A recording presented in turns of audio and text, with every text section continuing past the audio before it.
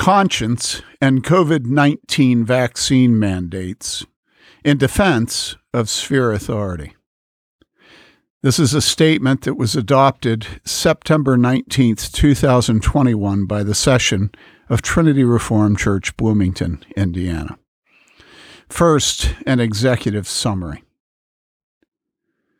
God is the source of all human authority, which he divides into three spheres: familial or individual, ecclesiastical, and civil.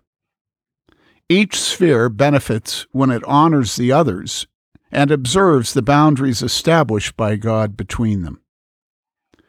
Over the last 18 months, COVID-19 and the civil authorities' responses to it have intensified already deepening discord between these spheres.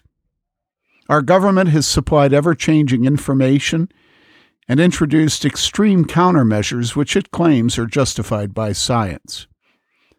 However, while science serves well as a counselor to the civil authority, it must also be weighed prudently with the adverse consequences of countermeasures. Under the current circumstances, it is our judgment that COVID-19 health risks and the efficacy of COVID-19 vaccines do not justify the recent vaccine mandates decreed by the civil government, and that such mandates exceed the civil government's God-ordained jurisdiction. The decision whether or not to receive a COVID-19 vaccine properly rests with the conscience of the individual or of the father and mother for their children. While we acknowledge the right of an individual to consciously object to this intrusion on individual authority, we do so noting that there is no biblical requirement always to refuse compliance to a command from an authority who oversteps his bounds. In this vein, ecclesiastical authorities who revile the civil authorities or who bind consciences by requiring disobedience to various COVID-19 mandates dishonor God and commit a correspondingly serious overreach of authority.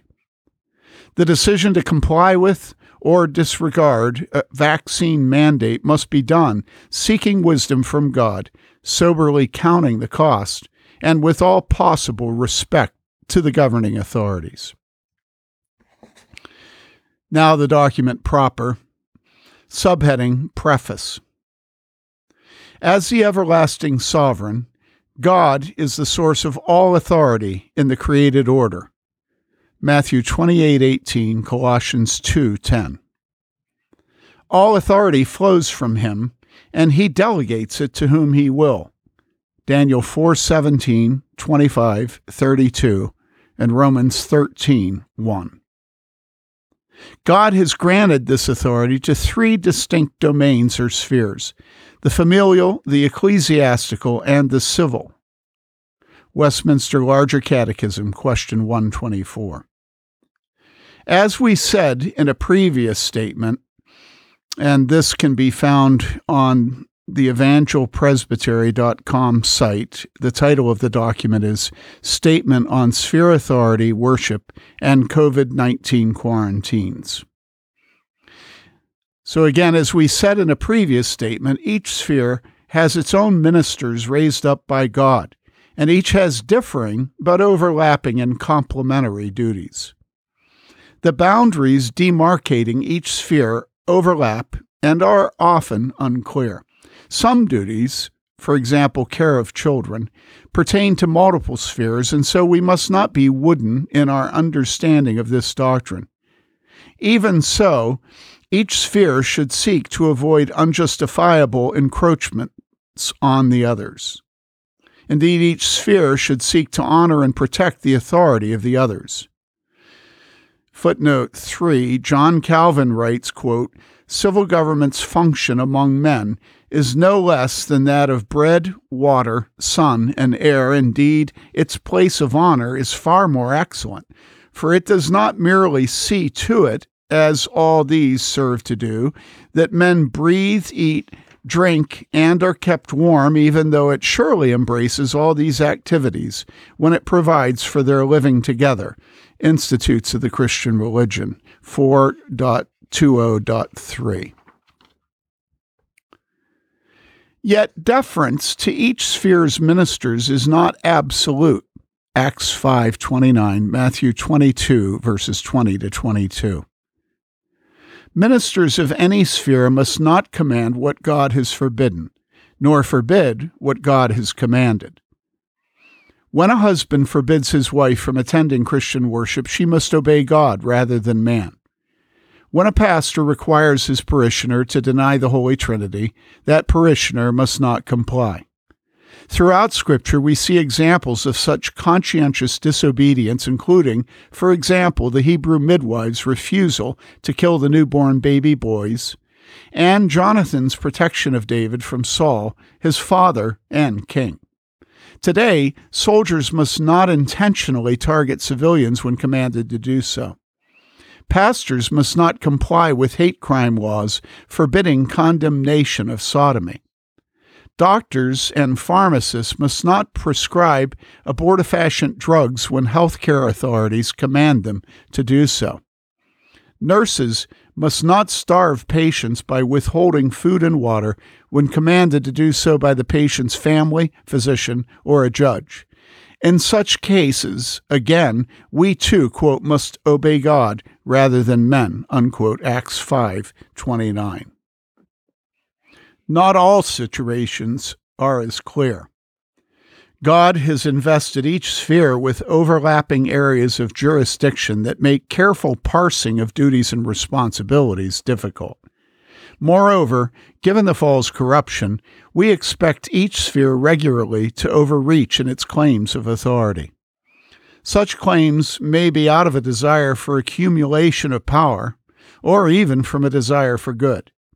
In all such overreaching, it is the responsibility of the other two spheres to check such abuse of authority, calling those ministers who have abused their authority back to faithfulness to their own God-given duties, including the limitations he has placed on them.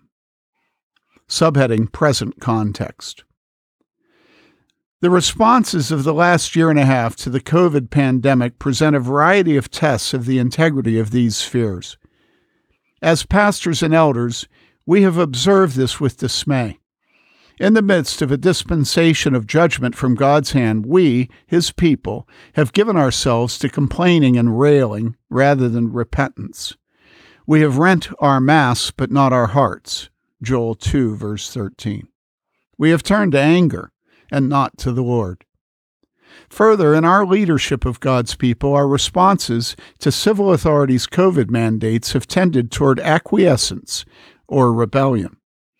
For their part, civil authorities have not shown the proper fear of God or respect for the authorities God has ordained over the family and church.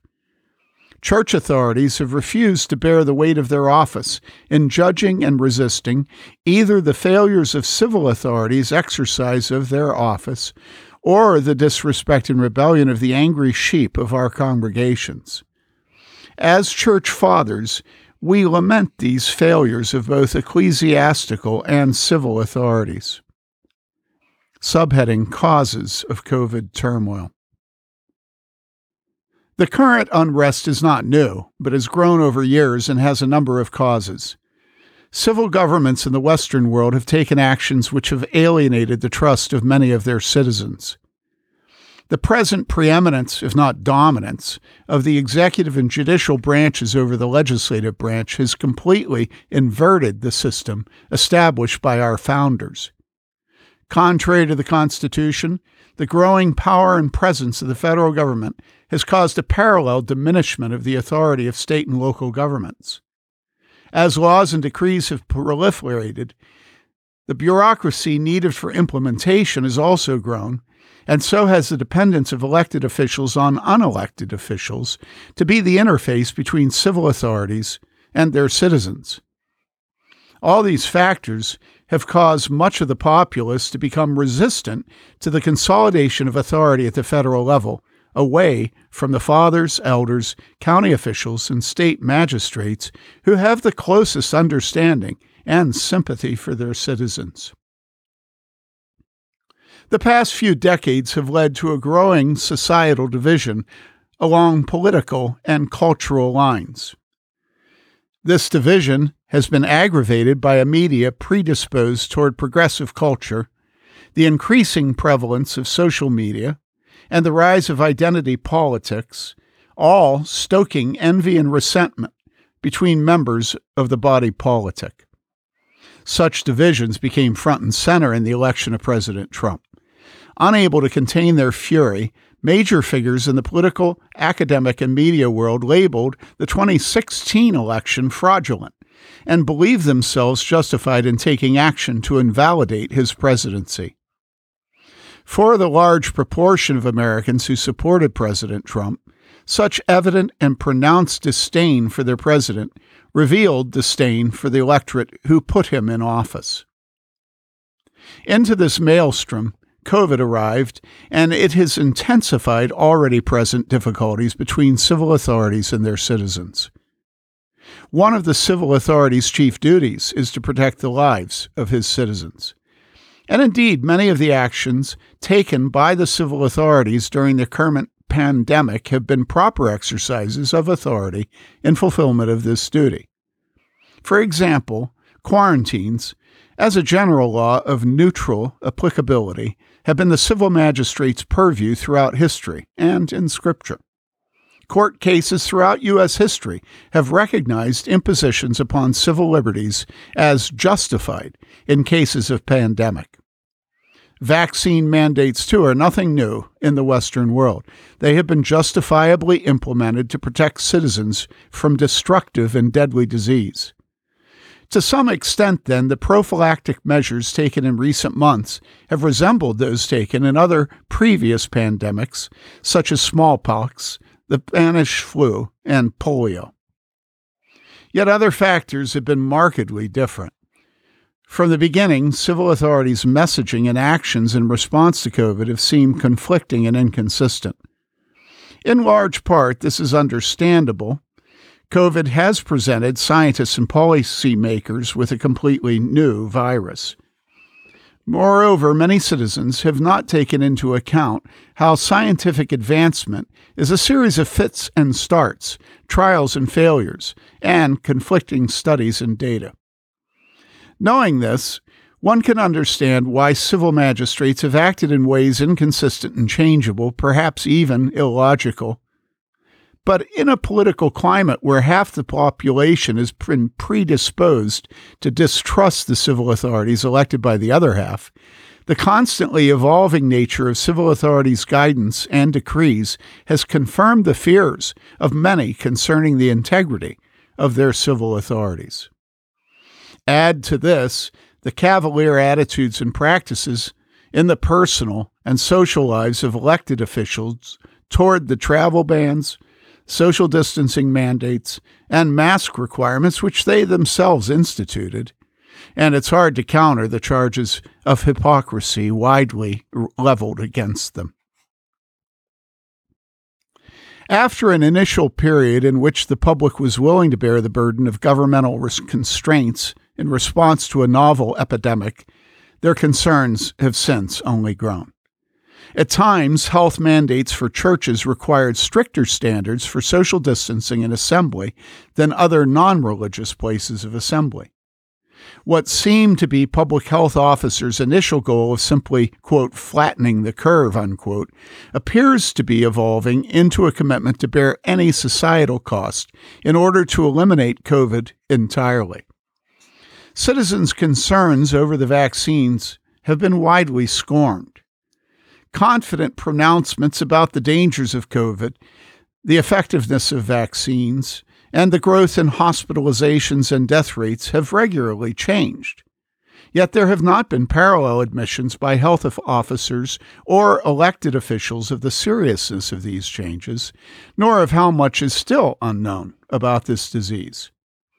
There has been an obvious absence of sensitivity toward the religious concerns of those maintaining their conscientious objection to the ubiquitous use of fetal cell lines in the testing and production of the vaccines. Dissent has been met by medical, civil, and tech authorities banning opinions and individuals from social media. Tech titans, the media, and elected officials, predominantly from one political party, have cooperated in silencing public disagreement, often citing the latest opinions of medical experts, even as those experts are in the process of reversing their opinions. Far from protecting freedom of speech in the public square, the authorities have been complicit in silencing the dissent of a large proportion of their citizens. Subheading: Science and the Civil Magistrate. During the COVID pandemic, one of the most frequent exhortations given by civil authorities has been, quote, "follow the science," unquote. There is much truth in this. The scientific method has been one of the most valuable tools God's kindness has awakened in man. For centuries, Christians have been among the foremost scientists. Those who honor the Creator embrace the fundamental precept that the fear of the Lord is the beginning of knowledge, Proverbs 1:7. But God, in what theologians refer to as, quote, common grace, unquote, has also given many gifts to and through those who deny Him.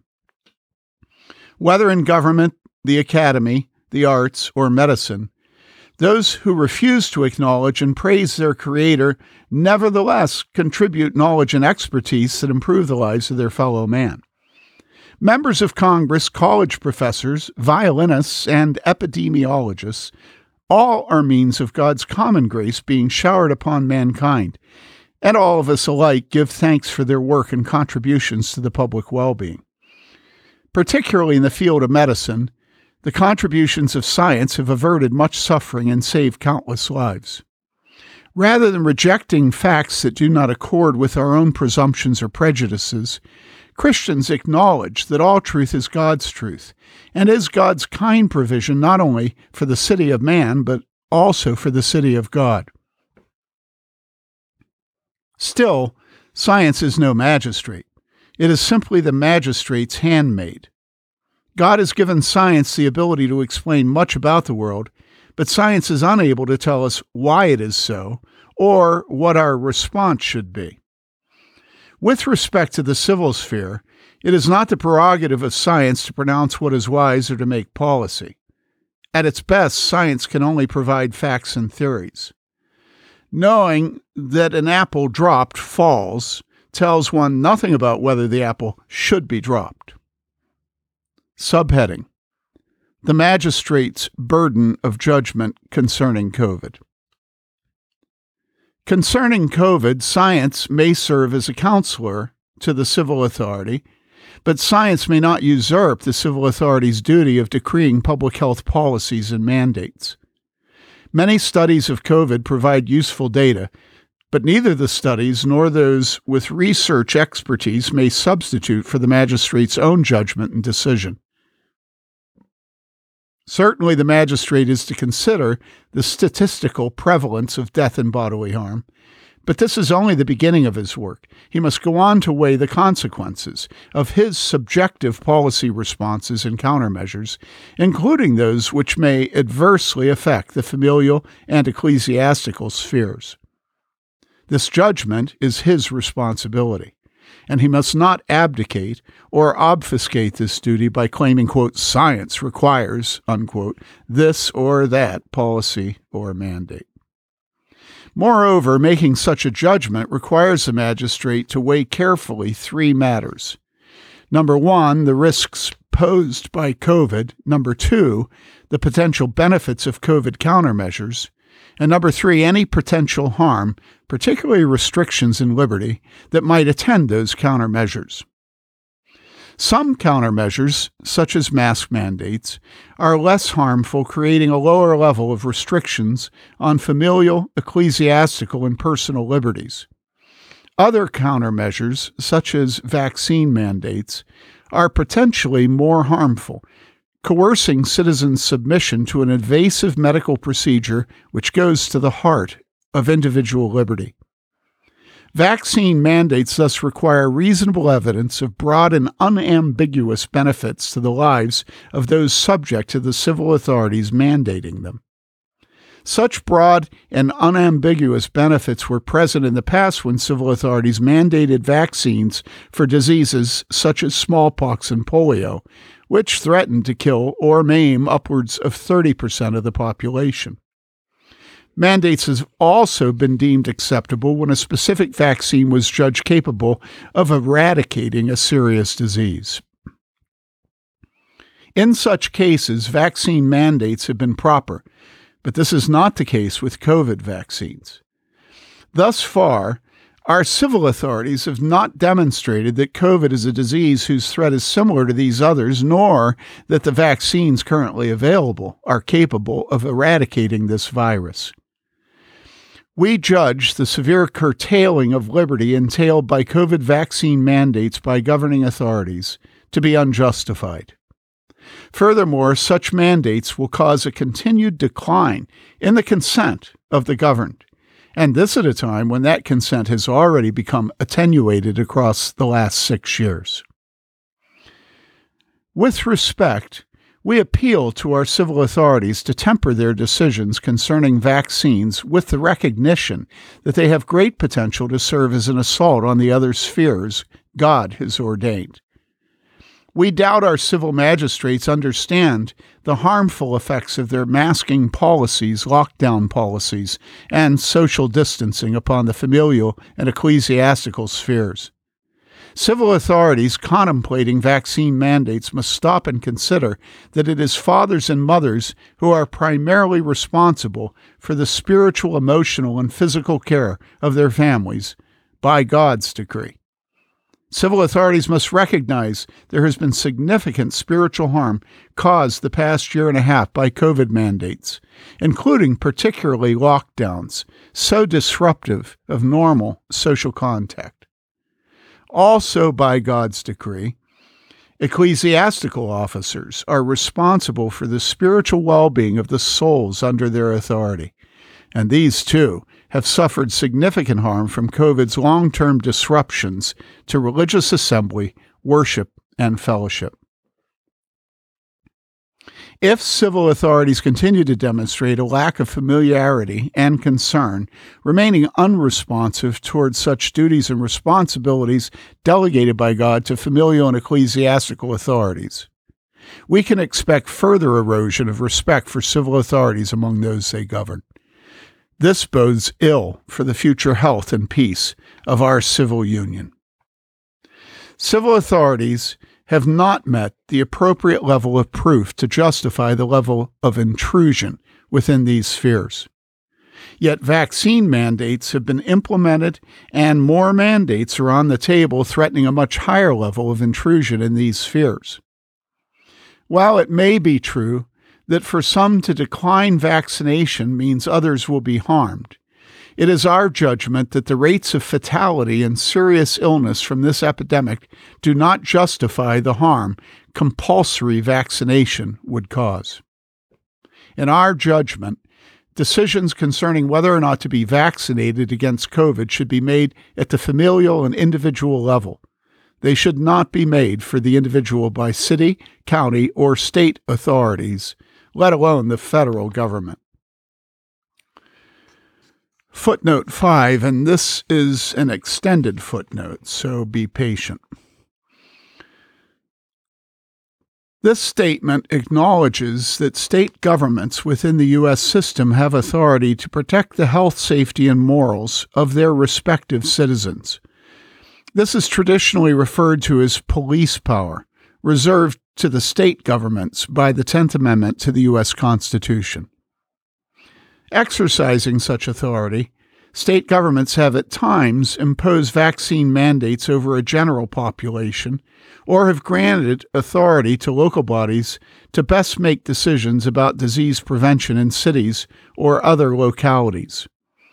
We do not believe the federal government was granted such authority by the U.S. Constitution to order the general population to receive a vaccine.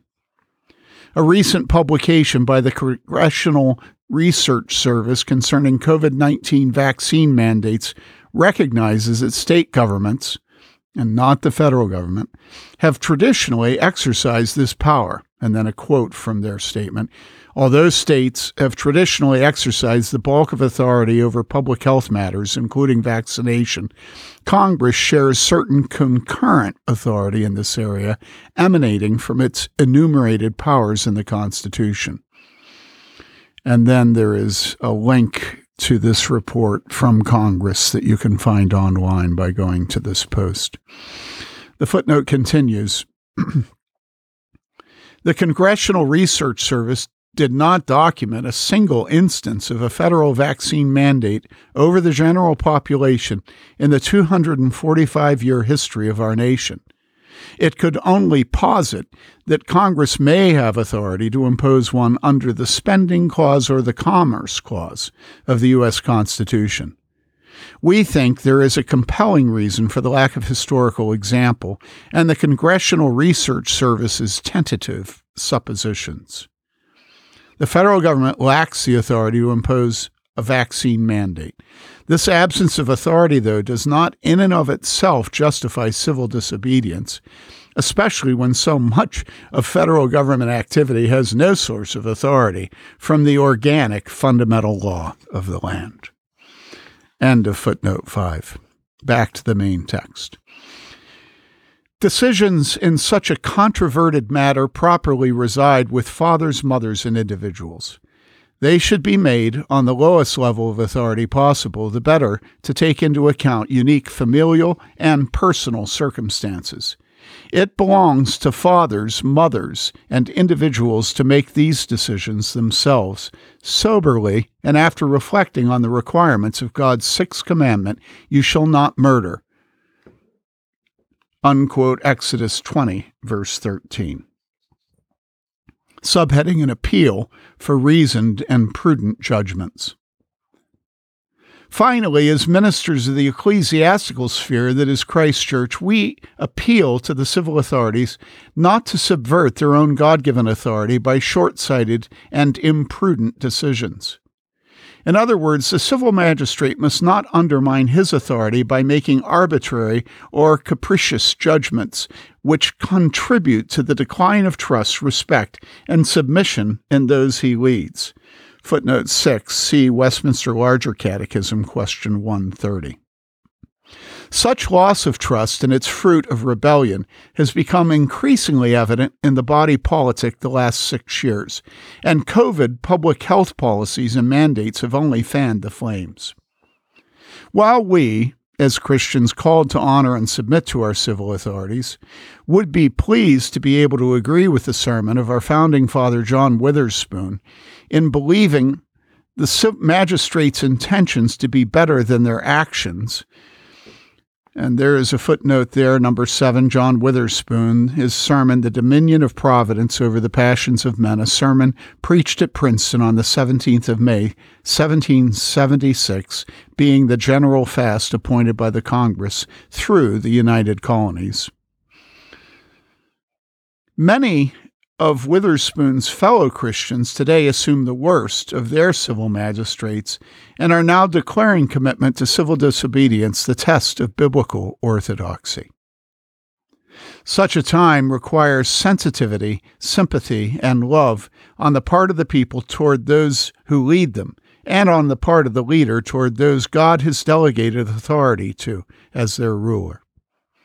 Every instance where the civil authority manipulates data, oversells a vaccine, undervalues another treatment, or tries to squelch dissenting voices necessarily contributes to a further loss of credibility in the eyes of those he governs. Every time he oversteps his bounds and without proper justification impinges upon the authorities of the familial and ecclesiastical spheres, he makes himself more distrusted, if not contemptible, in the eyes of those he is called by God to care for and protect. And each degree to which the magistrate arrogates power on dubious grounds is one further degree where his subjects will oppose his authority in other areas, even when it is exercised justifiably. Rebellion against authority is unacceptable in the sight of God, yet so are draconian measures that precipitate it.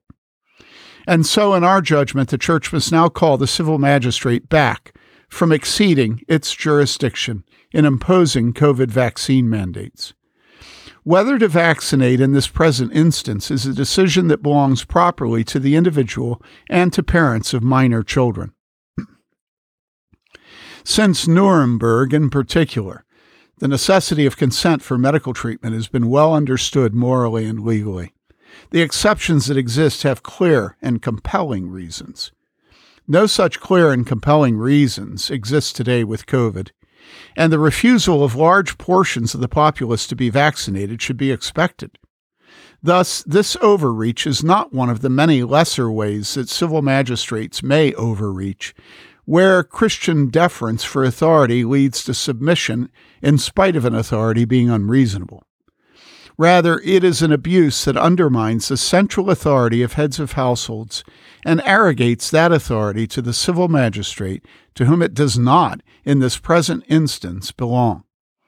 It is impossible to overstate the danger of normalizing the removal of medical decisions from their appropriate sphere and placing them in the hands of a government which, it must be carefully noted, rejects the sanctity of life of those not able to defend themselves, promoting the slaughter of unborn children and the starvation of the handicapped, the elderly, and the feeble, and which denies the scientific truth related to the sexes revealed in our bodies.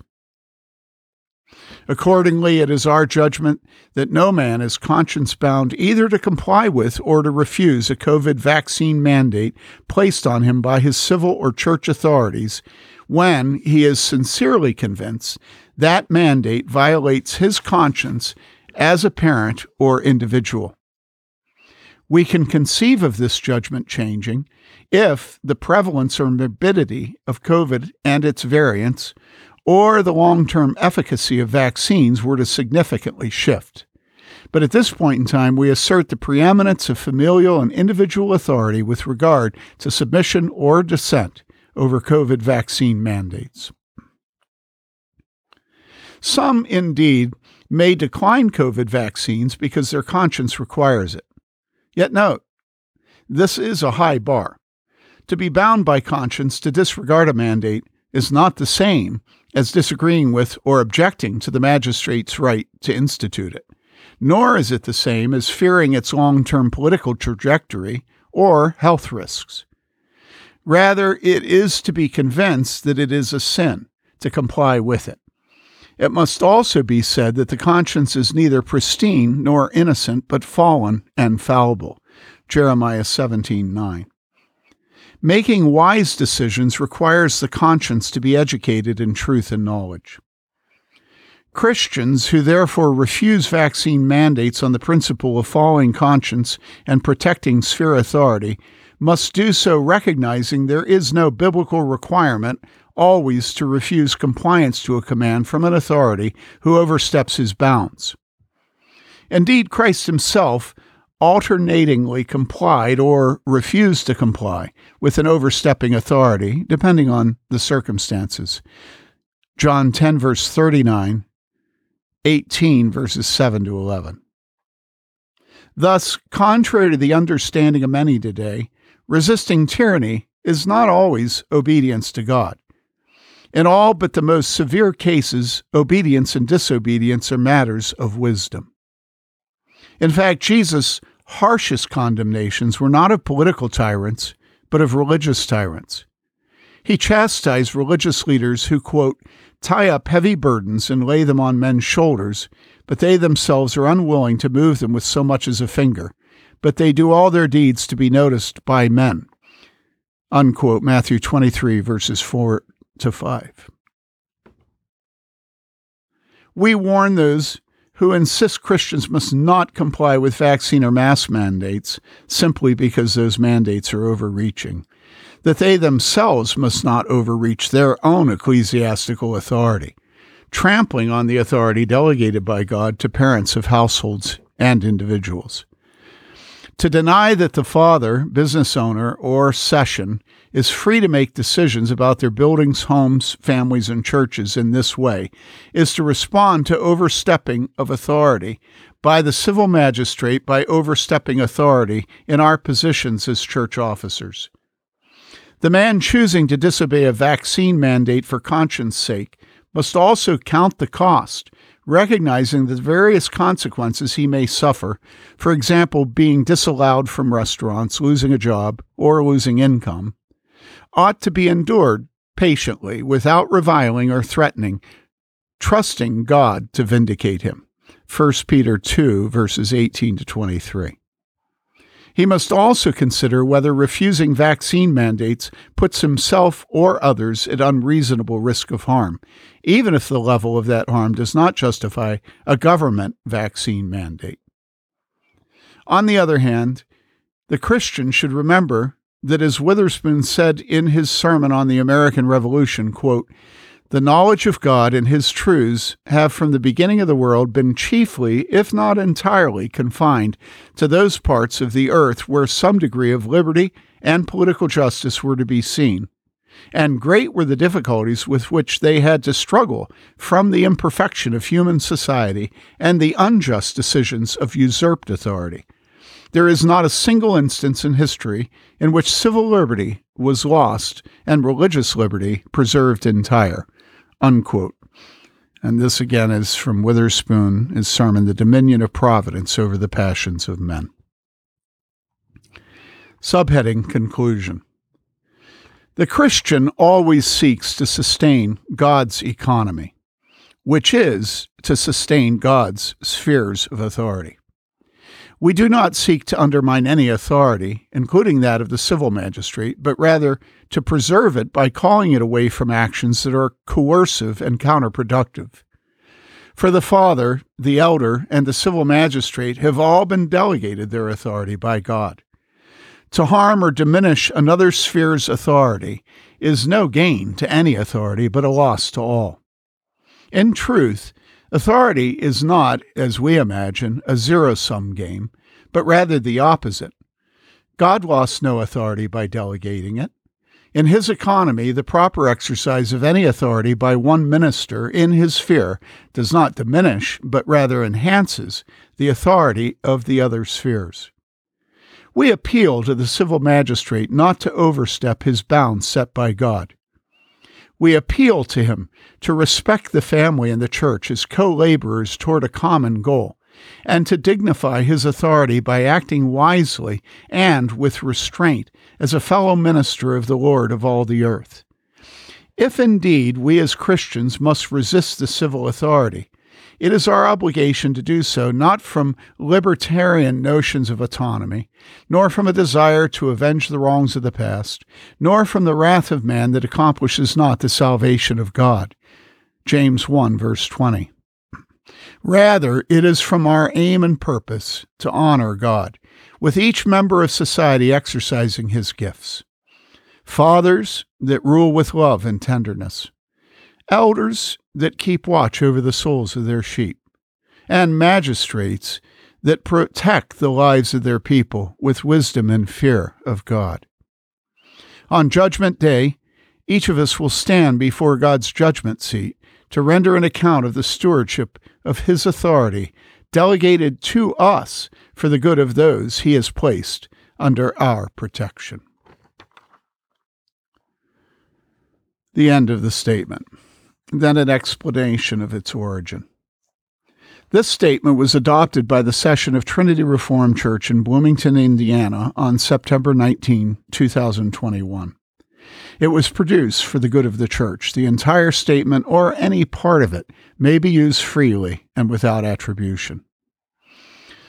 The members of the session of Trinity Reformed Church are Brian Bailey, J.D., Elder, Stephen Baker, Pastor, Tim Bailey, Pastor, Ben Burlingham, Ph.D., Elder, Joshua Congrove, Ph.D., Elder, Max Carell, Pastor, Wayne Huck, Elder, Jody Killingsworth, Pastor, Jeff Moore, Elder, Philip Moyer, Pastor, Dwayne Pinkney, Elder, Dan Sparks, Ph.D., elder. Doug Ummel, elder. Lucas Weeks, pastor. Tim Wegner, elder. At its stated meeting on August 19, 2021, the session appointed a committee to draft a statement on sphere authority and COVID vaccine mandates. The committee was composed of the following Trinity Reformed Church pastors and elders, as well as the following pastors of sister churches in Evangel Presbytery, who were asked to serve in an advisory capacity. Brian Bailey, elder, Trinity Reformed Church. Joseph Bailey, pastor, Christ Church, Cincinnati, Ohio. Tim Bailey, pastor, Trinity Reformed Church. Joshua Congrove, elder, Trinity Reformed Church. Andrew Dion, pastor, Trinity Presbyterian Church, Spartanburg, South Carolina. Dan Sparks, elder, Trinity Reformed Church. Joseph Spurgeon, pastor, Sovereign King Church, Louisville, Kentucky. And Lucas Weeks, pastor, Trinity Reformed Church.